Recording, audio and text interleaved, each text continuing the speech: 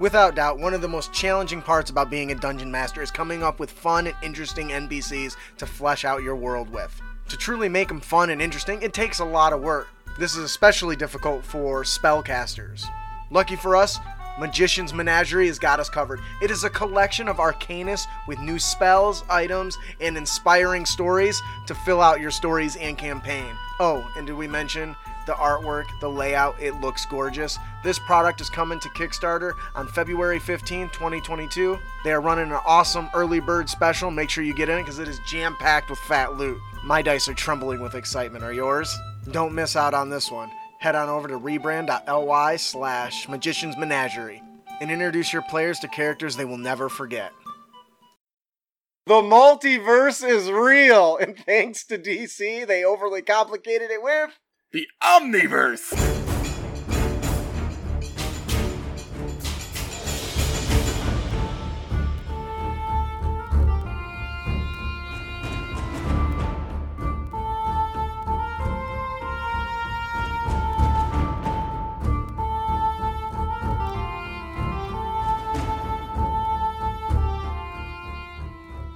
Hello and welcome, heroes, to the Crit Academy. I am your host, Justin. And I'm your co-host, Ian. Brandon is on his way. He got held up.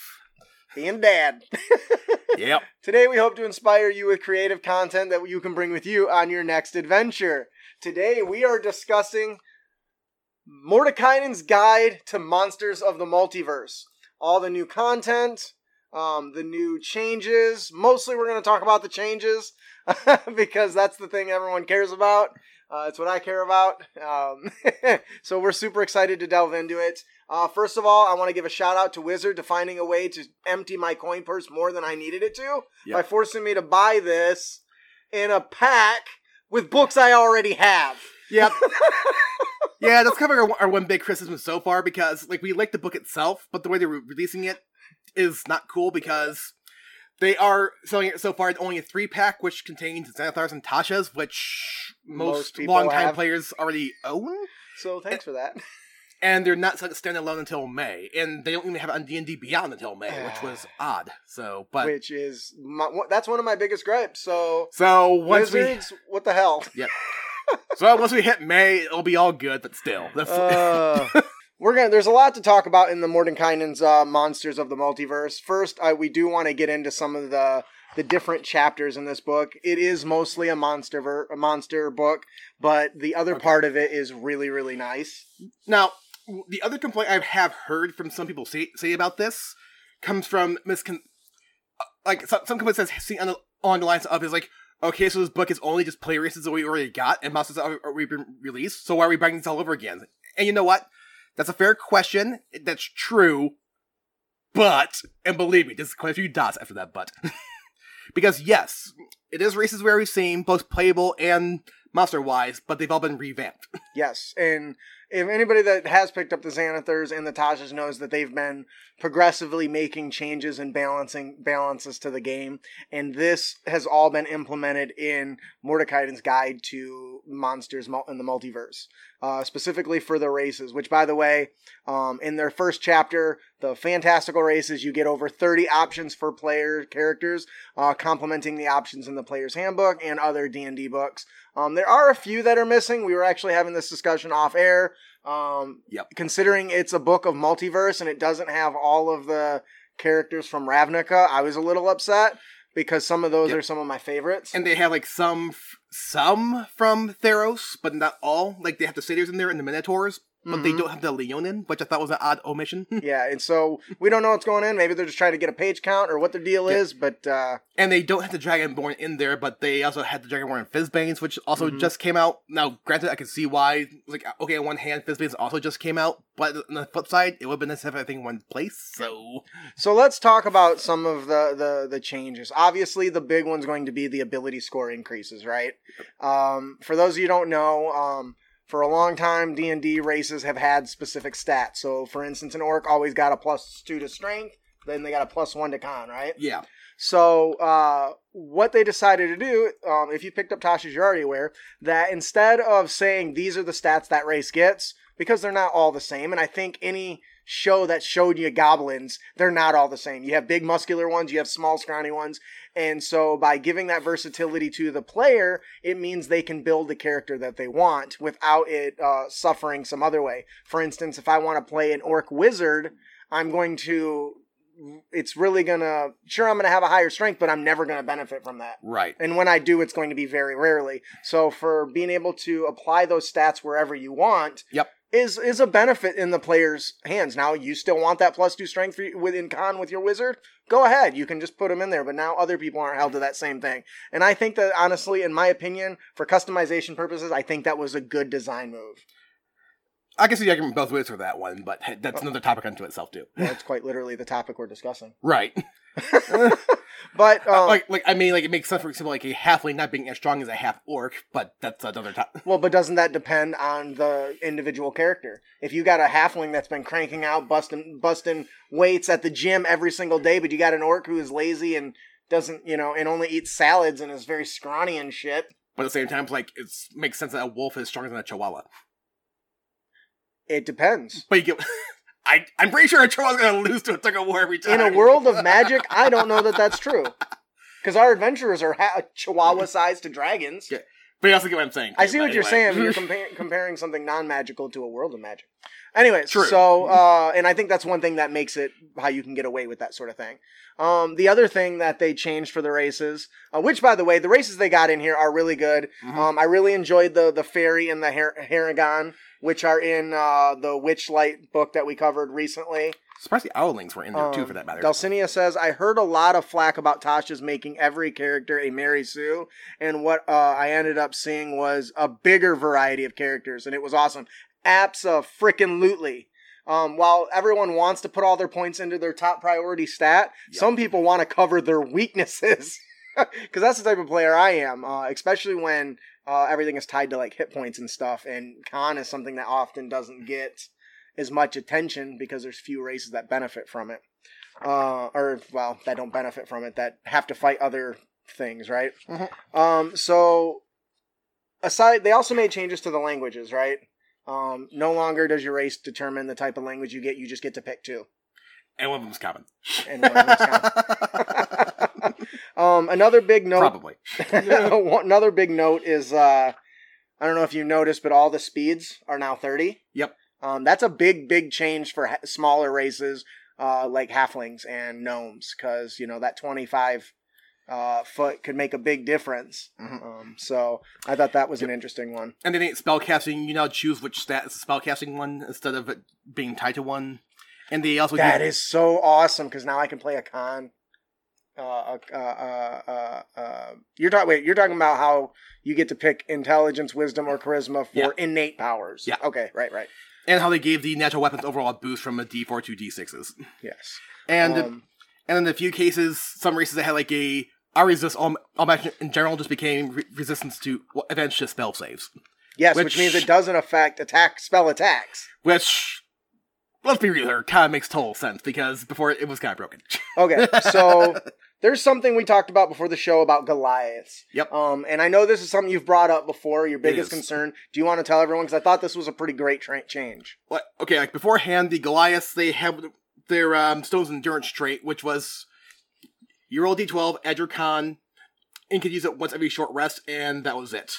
Mm-hmm. They changed it to you can now use it once for each of your proficiency saving throw bonuses per long rest, which is a change I kind of predicted from what we saw in Fizzbane's, because it seemed like they based a lot of stuff off of your proficiency bonus, which I actually thought was a good idea. I'm like, okay, so this is the methodology they're going with here. I can see them doing this going forward. Yep. So that was not a change I was upset with at all. And that applies to a lot of the short rest mechanics for monsters as well. Yeah. So if they had a short rest, you could usually only do it once per short rest. Now it depends on their level and their proficiency bonus. So the higher the level, the more often they can use those short rest mechanics, which I thought was a great change. Especially since some racial abilities in the past have been tied to a bonus for a specific stat score, which... Right.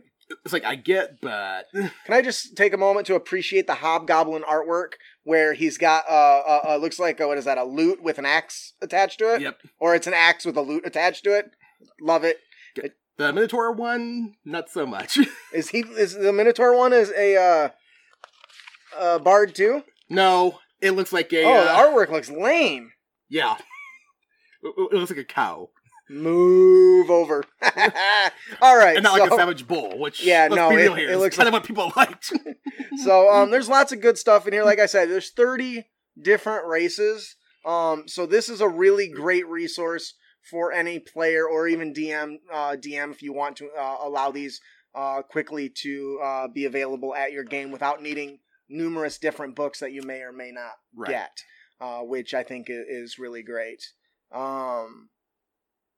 Andrew says, the proficiency bonus is how I think they could fix True Strike. Apply it to the next X strikes where X is proficiency bonus. That is a really good, interesting idea. Interesting. So that way, so it wouldn't be, you still would require concentration, but because it would apply to more attacks, I can still see people making, well, yeah, because then you might, first time you get it, you'll be able to immediately offset the fact that it's not better just to attack twice, because it's going to help more than one attack.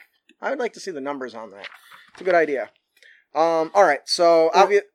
Or with Tortle, they now changed it to, they can't wear armor, period. They took away their armor? No. They still have their natural armor. They just can't wear armor. Right, so they're basically stuck at 17. Plus shield, so 19. Yeah. That's not too bad, I guess. I mean, they already had really high True. Benefits there. But they're stuck there.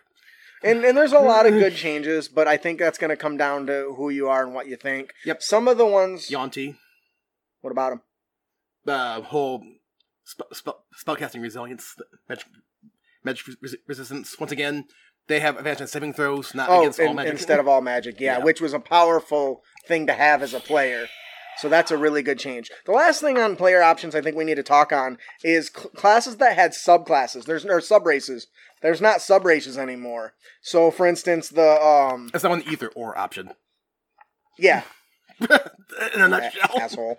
I was getting there. That's just taking me... Apparently I can't find gnome. Because not calling them gnomes, they're Refevlin. Or Deep Gnome. Oh, that's why. Okay, well that explains why I can't find it. But anyways, if there was a subclass before, or subrace, it's now just a collection of options. So you can kind of mix and match, which I think is pretty dope. Yep. So I think that's it. Is there anything specifically you wanted to continue to touch on for the player options? Well, you mentioned you want to talk about the kobold as a monster, but... Yep. And as I said, well, since we're going to talk about kobold as a monster, let's talk about them as the player race too. Okay, and then that'll be a good segue into it. Right. So, the kobold race is actually one that's really interesting because they lost a few of their more core features. Specifically, they no longer have sunlight sensitivity across the monster or the player race, and they no longer have pack tactics. Which will probably make you offset the sunlight sensitivity, but yes, hey. And I understand that really is a thing, and that's okay.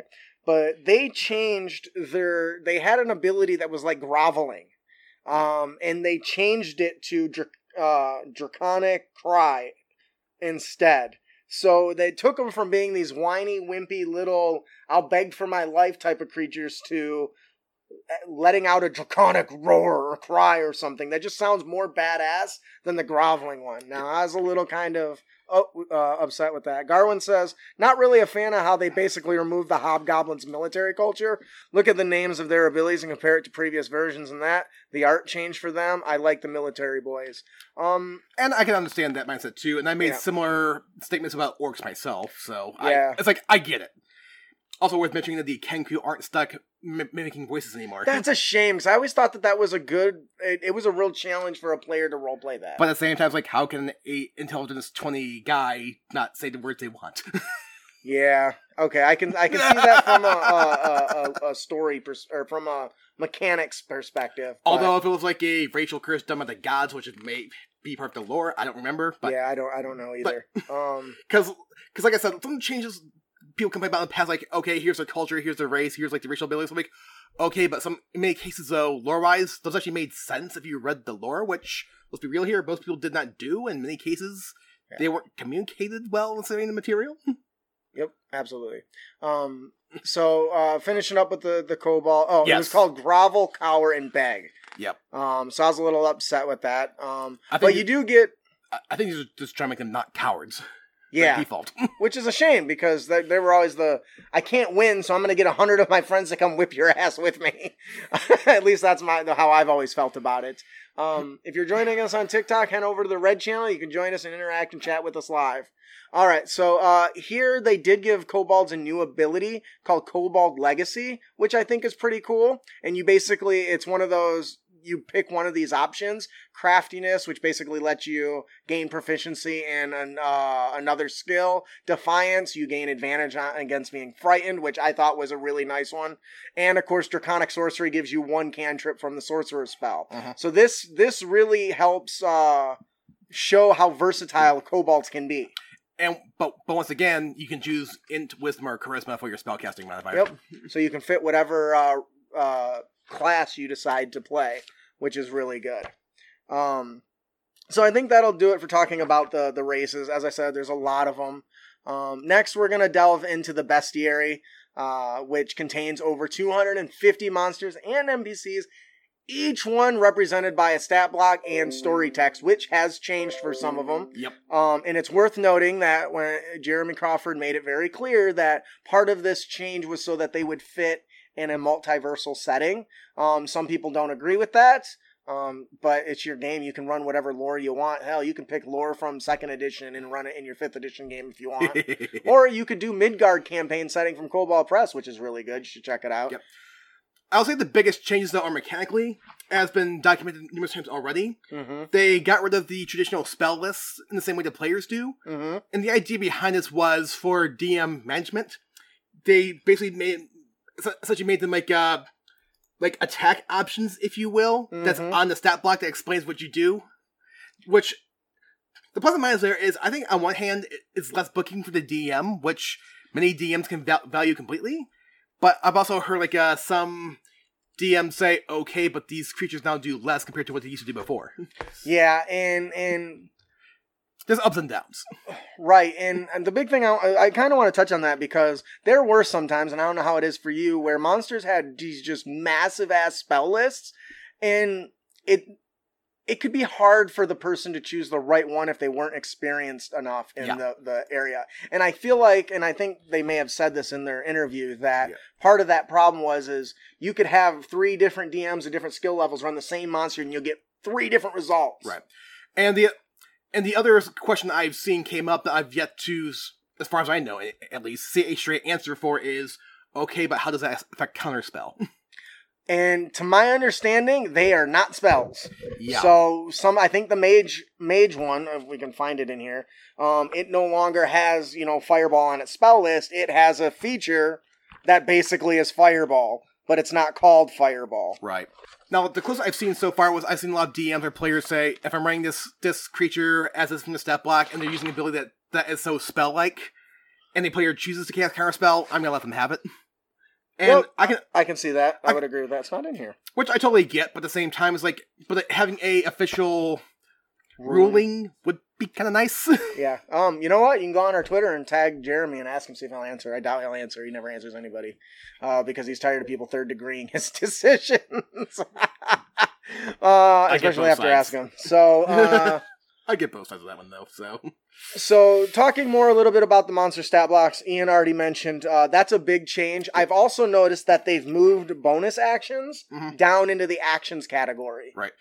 It's also worth mentioning, too, that they also did change a lot of the numbers for some of the creatures. But part of the idea was they're trying to make them, in many cases, more in line with what their CR is. Which, especially with the other changes they may or may not have made, too. And that makes sense. Yeah. I on the spell listing thing, their spell lists have shrank a lot too. Yeah. Like some of them that had 12 spells now have 5. Which once again is to get the DM to play the character as it was intended. Which is on the less versatility part I mentioned earlier. Right. But hey. Childraws asks, is it so that they can't be nerfed by Counterspell? Why even have Counterspell then to nerf utility of spells? And short version, we don't know. That's the question a lot of people are asking. And that's kind of what his point is. Because there's not an official ruling that I've seen.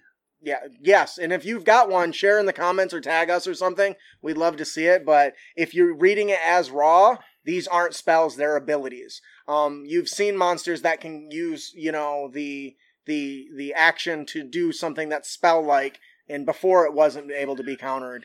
Now maybe it can be. Welcome! Hey, there Daddy is. Not my daddy, the daddy of... That's right, call me Daddy. So, can we just take a moment to appreciate the artwork, though? The artwork is always stellar with the content that comes from Wizards of the Coast. Except the Minotaur. Well, okay, yeah. Minotaur wasn't super great, but... It was a cow. So, one of the other things that I don't like that they did, and I'm going to tell you why. So, welcome, B. That'll be good. Is the proficiency bonus is now in the stat block. And I don't like this because before, and Jeremy Crawford has said this to my understanding, that monsters aren't bound by the same rules, especially when you create them. Here, take a peek. As the players are.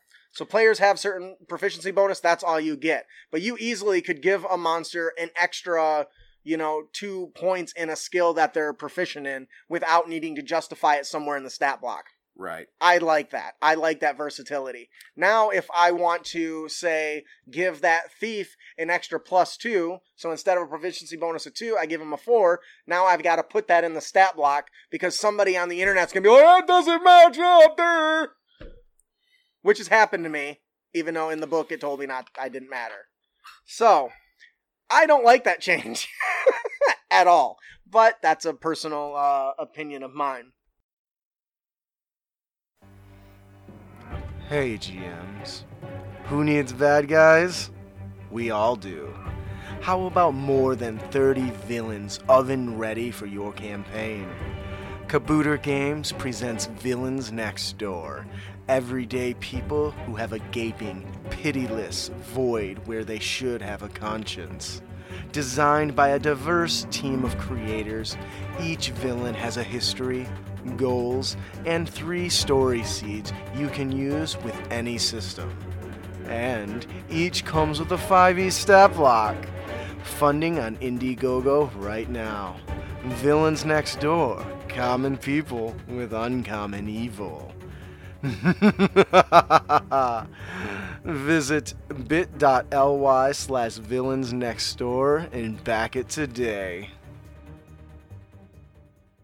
What are some of the other big changes that you noticed that really stuck out, Ian? Anything that's maybe not necessarily tied to a specific character or monster? And like I said, they have changed some of the lore here and there for some things we did touch on. And once again, a lot of people have mixed feelings on it. And as I said before, I see both sides to it. Yeah.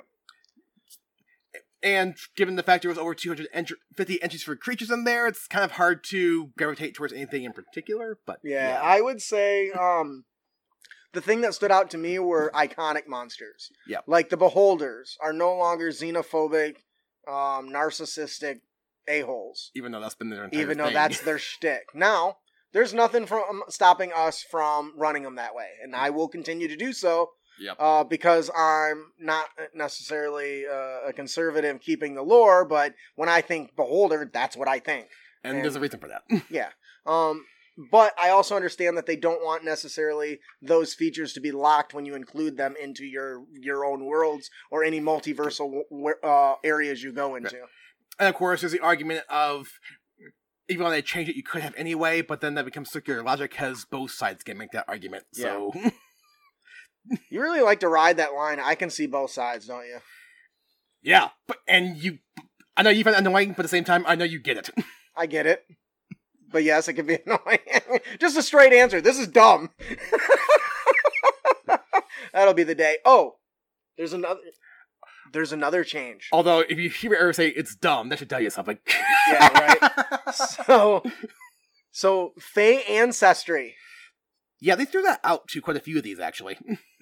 That is no longer what it once was. No. I need this.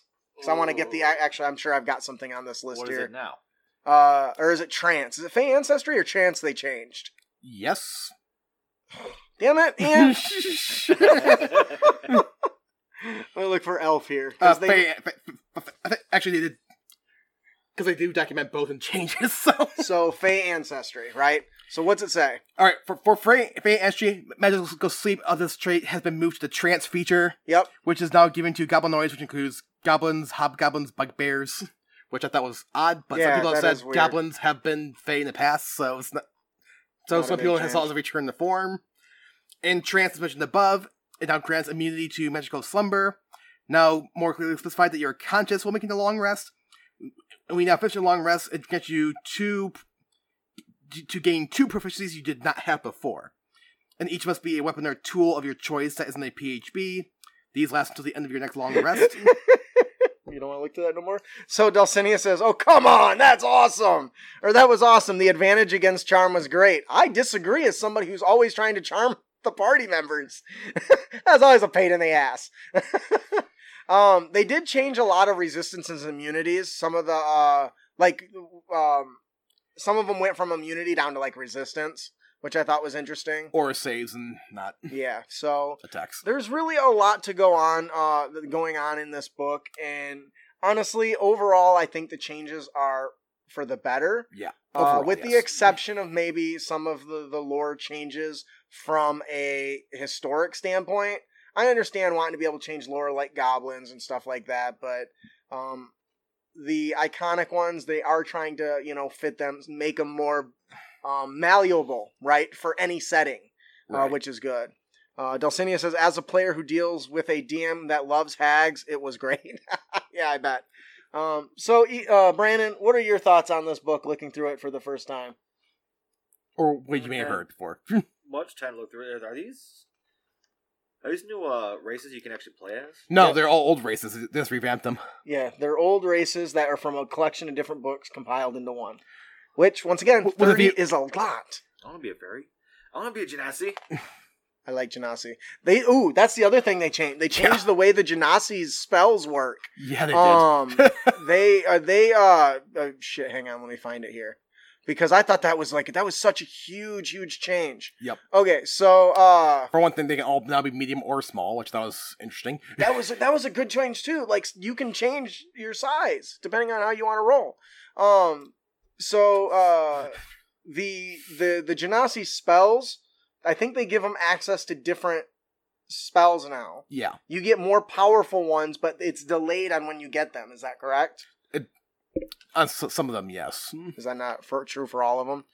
I just don't want to make a blanket statement without... Right, without actually having it in front of us. Well, we do have it in front of us, but Right. we're not going to jump through it because we only have 2 minutes left to talk about our main topic. And let's be real here. With only a half hour, we can only scratch the surface so much. Yeah, and once again, this book is a one-stop shop for you as a player and dungeon master.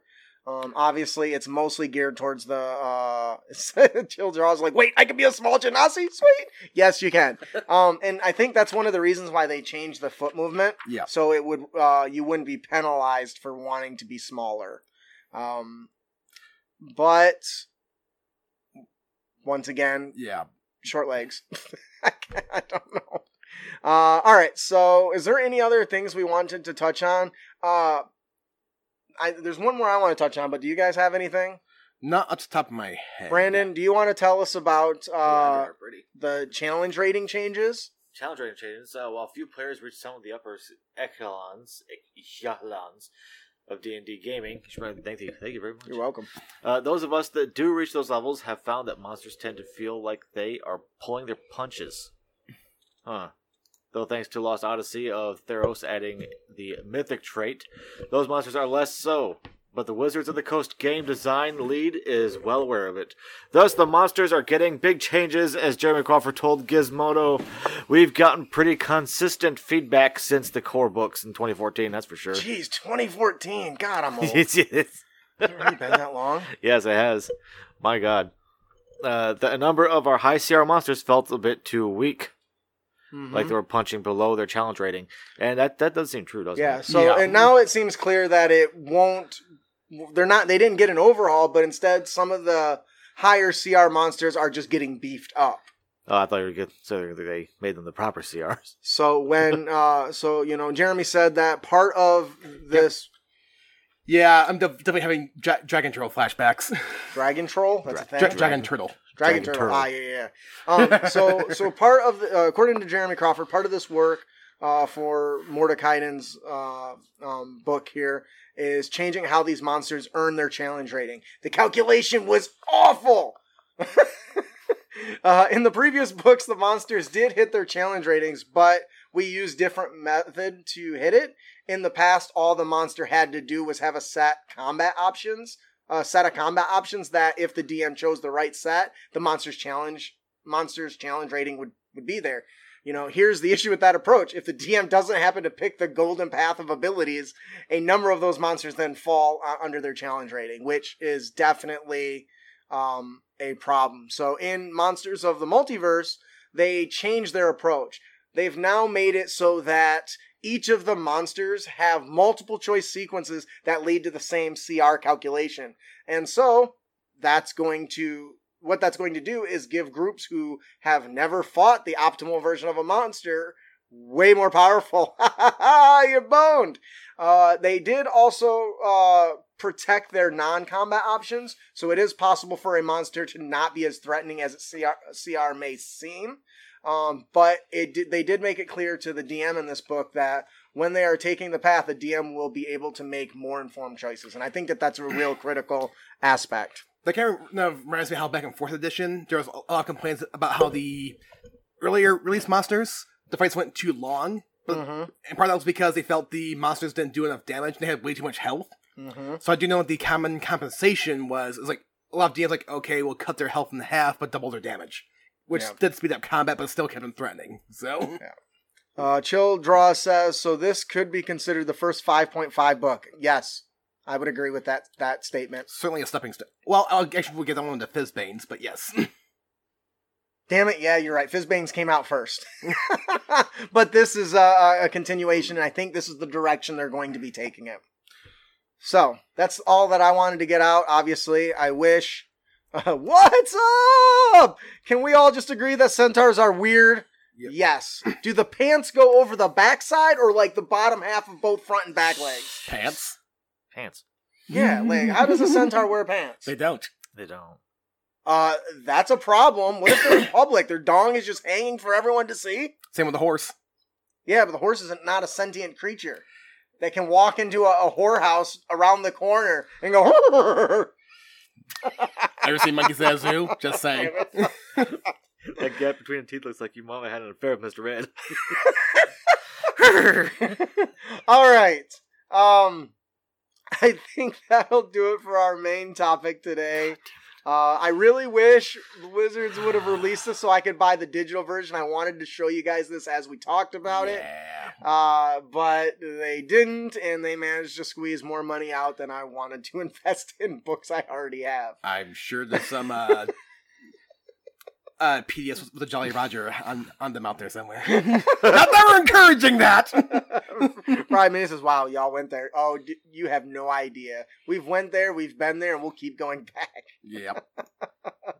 Still talking the centaur shit? What? Yeah. Guess so. All right, so before we move on to our honor tips and tricks, I want to tell you guys all about our Warlord Martial class coming out February 12th. You've heard me talk about it on the show, myself and Ian. 4th edition, despite what everyone says, was a good game system. As long as you went in there with the right expectations. Yes, if you went in expecting D&D, you didn't get that. If you went in expecting a good tactical RPG, you got that. Well, Warlord was one of my favorite classes. It is a non-magical class that yells and screams, Fus Ro Dah, to buff everybody up all the time.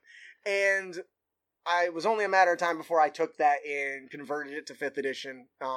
Thanks to DM's Guild, we can use that lore and that IP to bring that to life. And I'm super excited for this. It uses its hit die as a source to wield its power instead of spell slots or something along those lines. So when you raise a battle shout, is what they're called, is one of the shouts, is a battle shout, you'll spend a number of hit die up to your proficiency bonus and grant some sort of buff to your allies. It might be a damage increase, it might be a chance to succeed, increase add dice roll added to saves. It does. There's like 12 of them. There's a lot, and I don't really remember them all because I wrote it like 6 months. We wrote it like 6 months ago or so.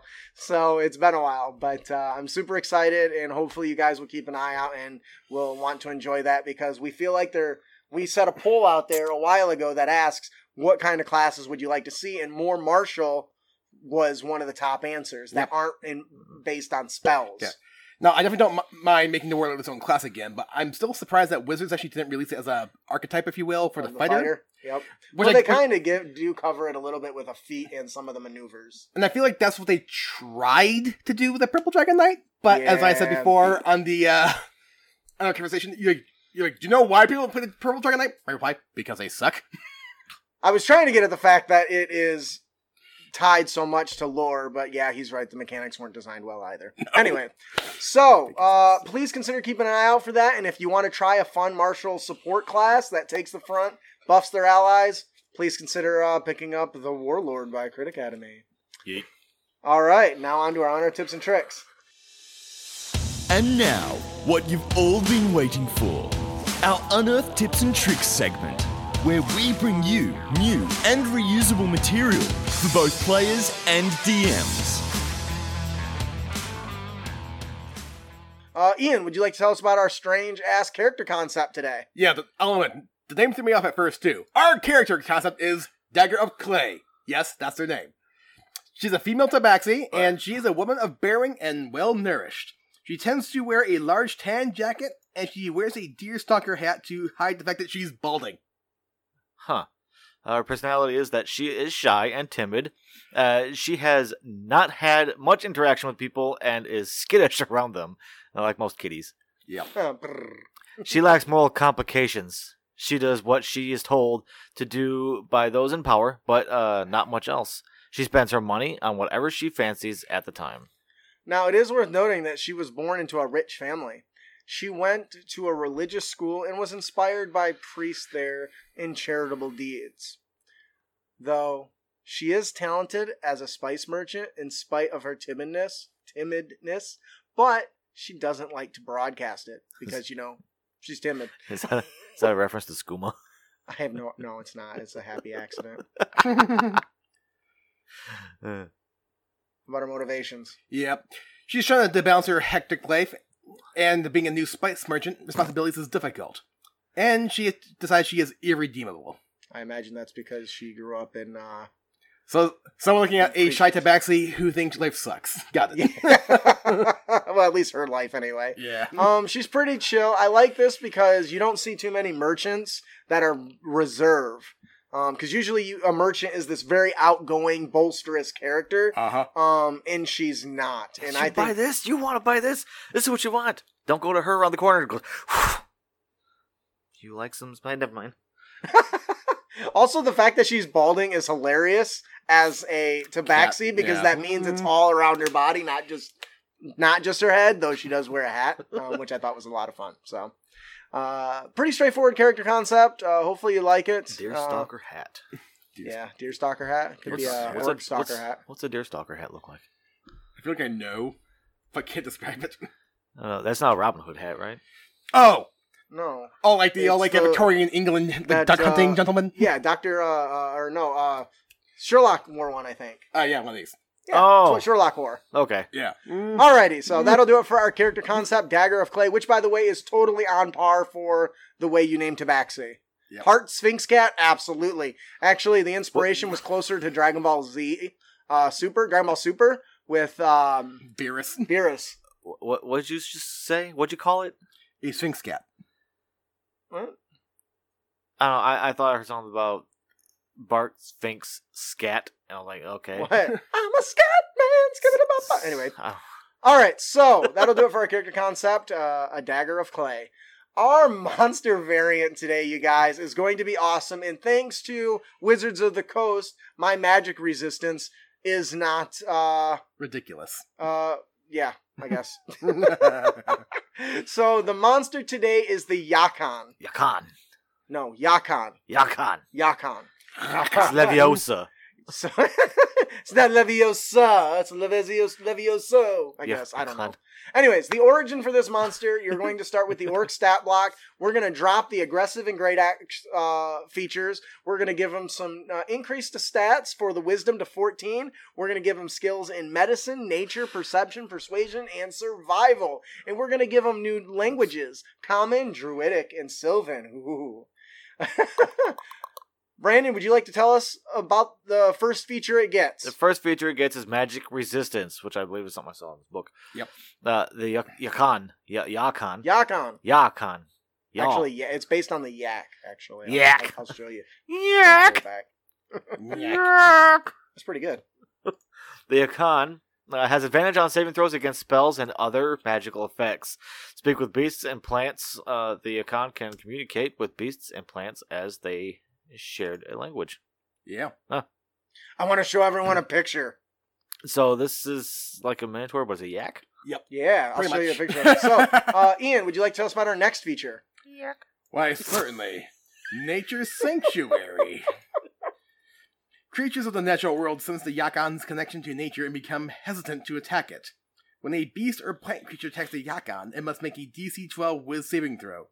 If it fails, it must choose a different target or automatically misses. So it's kind of like Sanctuary. Mm-hmm. On a successful save, the creature is immune to this effect for 24 hours. And the creature is aware of the effect before it attacks the Yakan. Yak.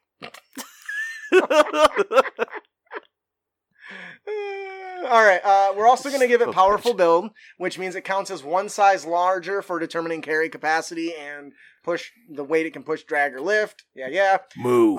Moo! Oof. Bitch, get out the way. Alright, so for actions, we're going to give it some new powers. We're going to give it the Mark of the Hunter. The Yakan can use a bonus action to mystically make a creature within 120 feet its quarry. For 1 hour, the Yakan deals an extra 1d4 damage to the target whenever it hits it with a weapon attack. Sound familiar? Yep. It's a weak Hunter's Mark, right? Additionally, the Yakan has advantage on wisdom, perception, and survival checks to find that target. And it can move it, when it drops to 0. Anyways. Moo. We're also going to give it a reaction called the Briar Thorn Armor. While the Yakan wears its tribal armor, the thorny bark armor can damage attackers. When a creature grapples or is grappled by the Yakan, it can, or if it hits it with a melee attack, the Yakan can use its reaction to deal 1d4 piercing damage. That's the Yakan. I even got a picture of it. Boom! Where'd it go? It's not there. There it is. Okay, there he is. That thing. It's very. I really like this monster. This is the one. What do you guys think? I think this one's fun. It sounds fun. I would have a fun time with it. Yeah, I'll be poking some people. Now, I did just finish writing adventure for our patrons that includes this monster and one of the maps Brandon's made. And what's funny is these are not necessarily evil creatures. If you notice, there was some druid tossed in there, right? Yep. With the Sylvan and the Druidic and stuff and the Nature Sanctuary. These are meant to be a neutral people. With the exception in this adventure, they've been diseased by accident by travelers. So I'm really excited for that to come out. Please consider becoming a patron. You'll be able to get this monster fully fleshed out lore, stat block, all that jazz, as well as, access to the adventure that's coming out. So, what would you do to get the most out of this? Have more than one. That's a good start. Have more than one? The idea of these bastards just love giving bear hugs was something that came through my mind. They're such a community driven people that they just want to hug everyone, but they're wearing this thorny ass armor. Come and give me a daddy a hug. Well, since yaks tend to hang out in herds, I would imagine that it could actually hide in a herd and no one would suspect a thing because of the way it looks. And when they're walking along by the herd, he just goes, "Gotcha, bitch!" Just grabs one. I love it. That kind of ties in with our player tip. Wait. Small tease ahead. Oh, I like that. Alright, I think that'll do it for our monster variant, the Yakan.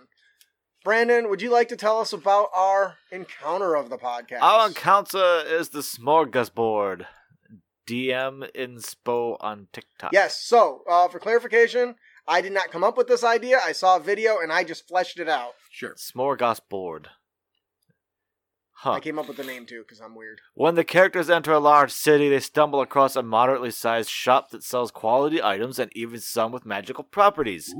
Raymond Dale, a spy, is owner and operator of the establishment. When entering, a character with a successful DC 17 passive wisdom perception check spots some etchings well hidden on the hinge of the entryway.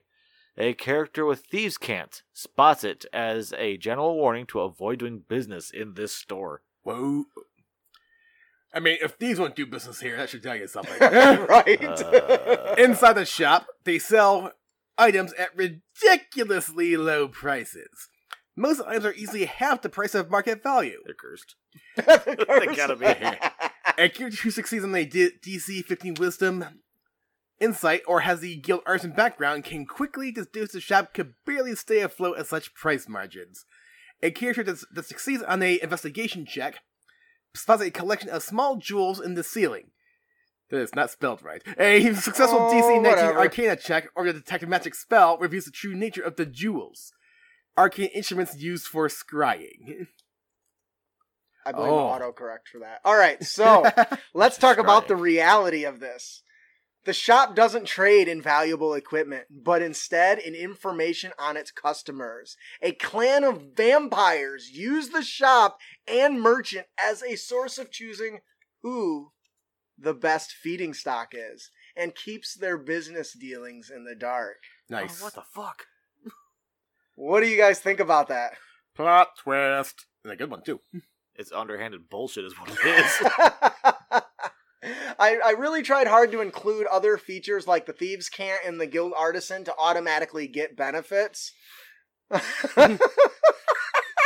Oh my god, Mark Zuckerberg runs this shop. Oh my god. I am the devil. I was Zuckerberg even before Zuckerberg. I think that this is a fun encounter just because the straight up ass backwards twist that's tied to it. When something is too good to be true, it probably is. And so a group of adventurers might be really excited to get some new magical equipment at a discount price, but then are attacked in midnight by vampires in their spawn. Which is just awesome. Dulcinea says, I want to use that in my game so bad! Well, luckily for you, you can. Just make sure you use the right ceiling, like as in the roof, and not the ceiling as in binding somebody, because I put the wrong one there. I'm now flashing back to a meme of a fighter who was dressing as a clown, and the party member is like, why are you doing that? In case the villain tries to scry us. The cuts it's like the BBEG back in his first leading to a crystal ball. A clown? This thing must be busted. that was a joke on Family Guy. That sounds hilarious. Peter's out in Vietnam. He's got a clown suit on. He's like, you guys got it all wrong. They're going to be looking for army guys. That's a Nat 1 deception or disguise check. A disguise kit check if I ever heard one. All right, that'll do it for our encounter, the smorgasbord. Sleep well, adventurers. Oh, I get it. Smorgasbord. Wow. People Yeah, I they get eat, it. Yeah. You don't get it till you get to the last, like, 3 Yeah. lines. Now, our magic item today, the Battle Standard of Celestial Might. All might. That sounds epic already. It's a very rare, wondrous item that Go requires, beyond! that requires attunement. This Holy Forge battle standard is made of celestial steel and fitted in a small, unopened gilded crystal orb containing the feathers of a solar's wing. The orb has 19 AC, 10 hit points, and immunity to all types of damage except force. If the feather is destroyed or released, the banner becomes a mundane item. What's a solar? It's an angel. It's an angel. Powerful, powerful angel. While you hold this banner, your weapon attacks and those of all allied creatures within 300 feet of you count as magical for the purposes of overcoming damage immunities and resistances. Yeah. Additionally, each weapon deals an additional 1d4 radiant damage. What do you guys think? Da-da-da. That's a sexy ass buff. It's a very nice buff. It's all right for the standards here. All right, I really like this. I thought this was an interesting mechanic. I'm gonna be honest. This was a different flavor magic item that I changed because it was something from Avernus Avernus book, I think. Yeah. But instead of Makes sense. angels, it applied to like demons and devils and shit. Yeah. So I changed some stuff, but I really wanted something really nice that was more of a support thing. And the idea of adventurers just running around with a big stick and holding it, why isn't he fighting? I've got a more important job to do. And for the record, a Solar is a CR-21. So the real question is, Angel. how the hell did they get a CR's wing feathers into this little container? It was a gift. Ooh, I like that. That's much less brutal than I was imagining. Sometimes the answers are more mundane than you would think. All right, that'll do it for our magic item, the Battle Standard of Celestial Might. Our Dungeon Master tip is prep the world, not the plan. Yeah. So a common theme for newer Dungeon Masters is spending time prepping based on what they expect the player characters to do. Good luck. This is a good thing to consider when prepping, but don't spend too much time on it. That don't Time work. and time again, players do the unexpected. Trying to predict that is like winning the lottery. Sure, it happens, but usually to someone else. Like, do you really expect players to polymorph a dragon turtle into an actual turtle? Nope, not at all. So instead, spend your time preparing the world around them. Flesh out the location, NPCs, current political climate, or events that are happening around them. By spending more time on the environment that the characters spend their time in, you have a good, solid idea of what's going on with or without the characters. Yeah. This significantly builds confidence when it comes to running the game when you are forced to improvise from disjointed or unexpected character decisions. Focus on what you can control and less on what you can't. That's a good thing. Yeah. We design the world and have control over it. We don't control the players and their characters. Well, yeah.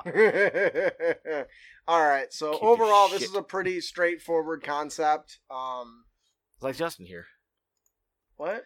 Like you're like, oh, I don't like the snowman anymore. Can you kill him off? It's like, yeah, sure, I'll kill him off for you. And he gave me the hardest time I've ever had in trying to kill a character. Sorry?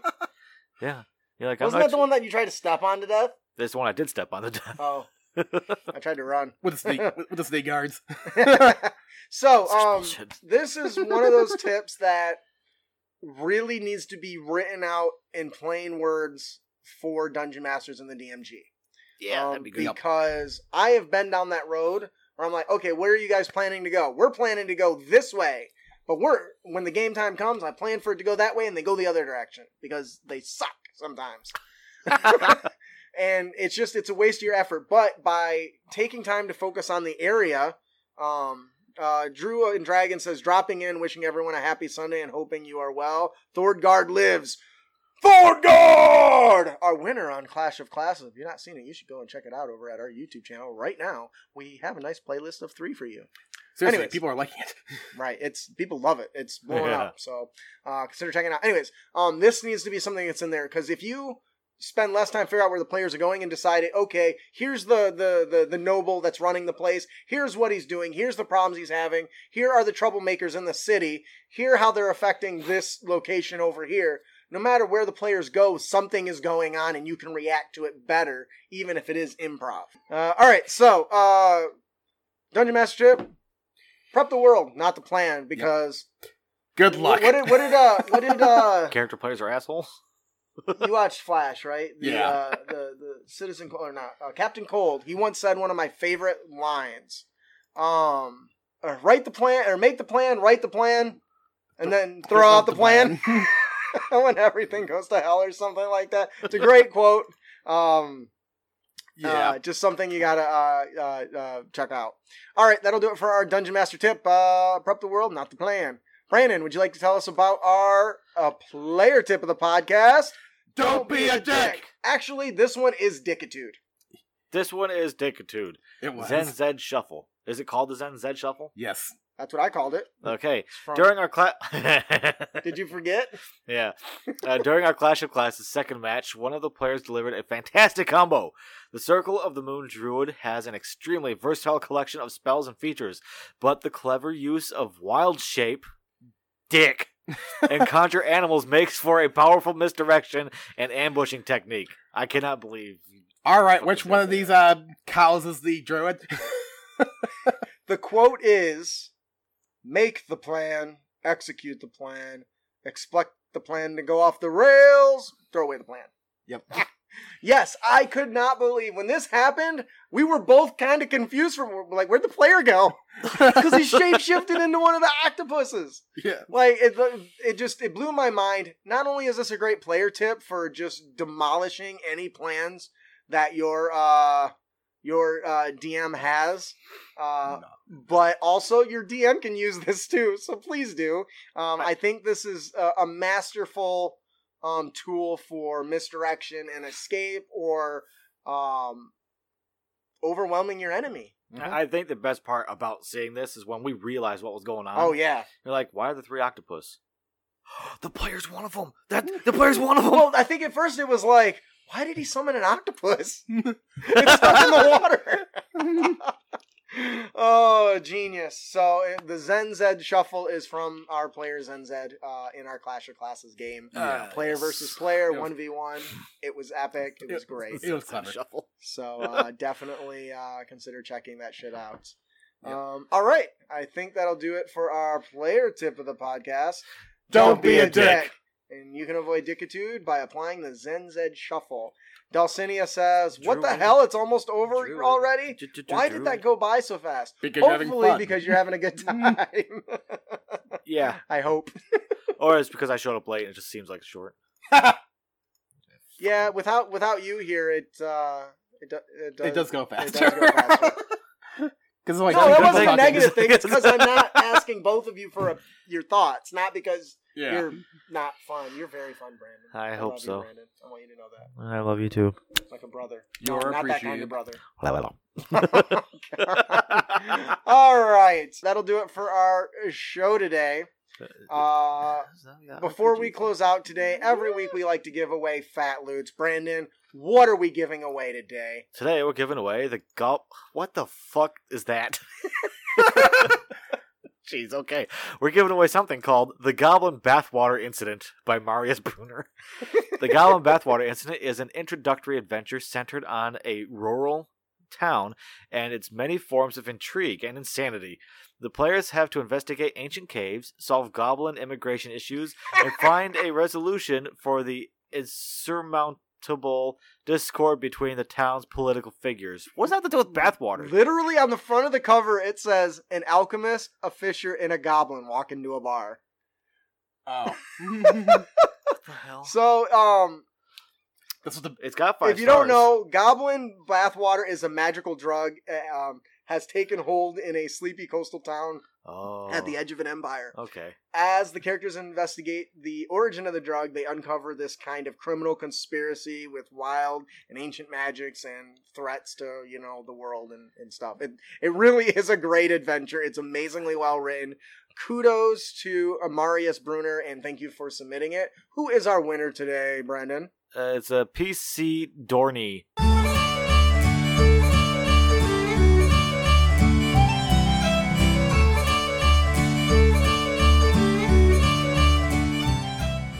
Didn't win? No problem. Head on over to critacademy.com and subscribe to our newsletter for your chance to win. That's all it takes.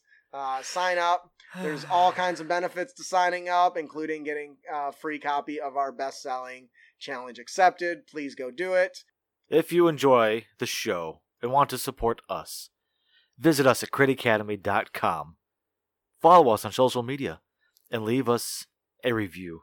5-star nonetheless, if you could. Yes, you can do it on Spotify now. So if you've got Spotify, please go and leave us a review. And on Spotify. Please do that. Spotify, we want more Spotify. We need some delicious 5 stars. Luscious and succulent. I feel like I'm supposed to say something else, but I Yeah. guess I am your host, Justin. I'm your host, Ian. I'm your co-host, Brandon. Thanks for listening. Keep your blades sharp and spells prepared, heroes. Damn, we nailed it!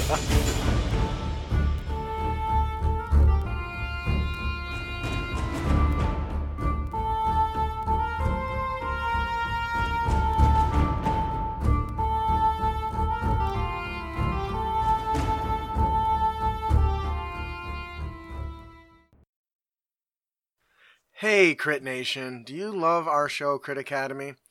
Well, we just put out a survey and you have a chance to help us improve to better your listening experience. We're hoping to collect some information to make our show better, not only for you, but for others who might be interested in listening to the show. So, you can help us improve by visiting rebrand.ly/crit survey. Take a couple of minutes to really help us out and potentially change the way the show runs for the better. All participants will be entered to win a $25 DM's Guild gift certificate. So, please consider filling it out and helping us improve for the future. Keep your blades sharp and spells prepared, heroes. And to be honest, when we said goblin bathwater, I thought it was like referring to a what's her name, Delphine or Bill Delphine selling her bathwater on eBay. I was like, what the fuck? Yeah. Goblin selling bathwater is like a soup? Oh my god! It's when they're serving his beer in the tavern. What is this? Why does this beer taste funny? It tastes like goblin piss. Well, we tell him not to go in the tub.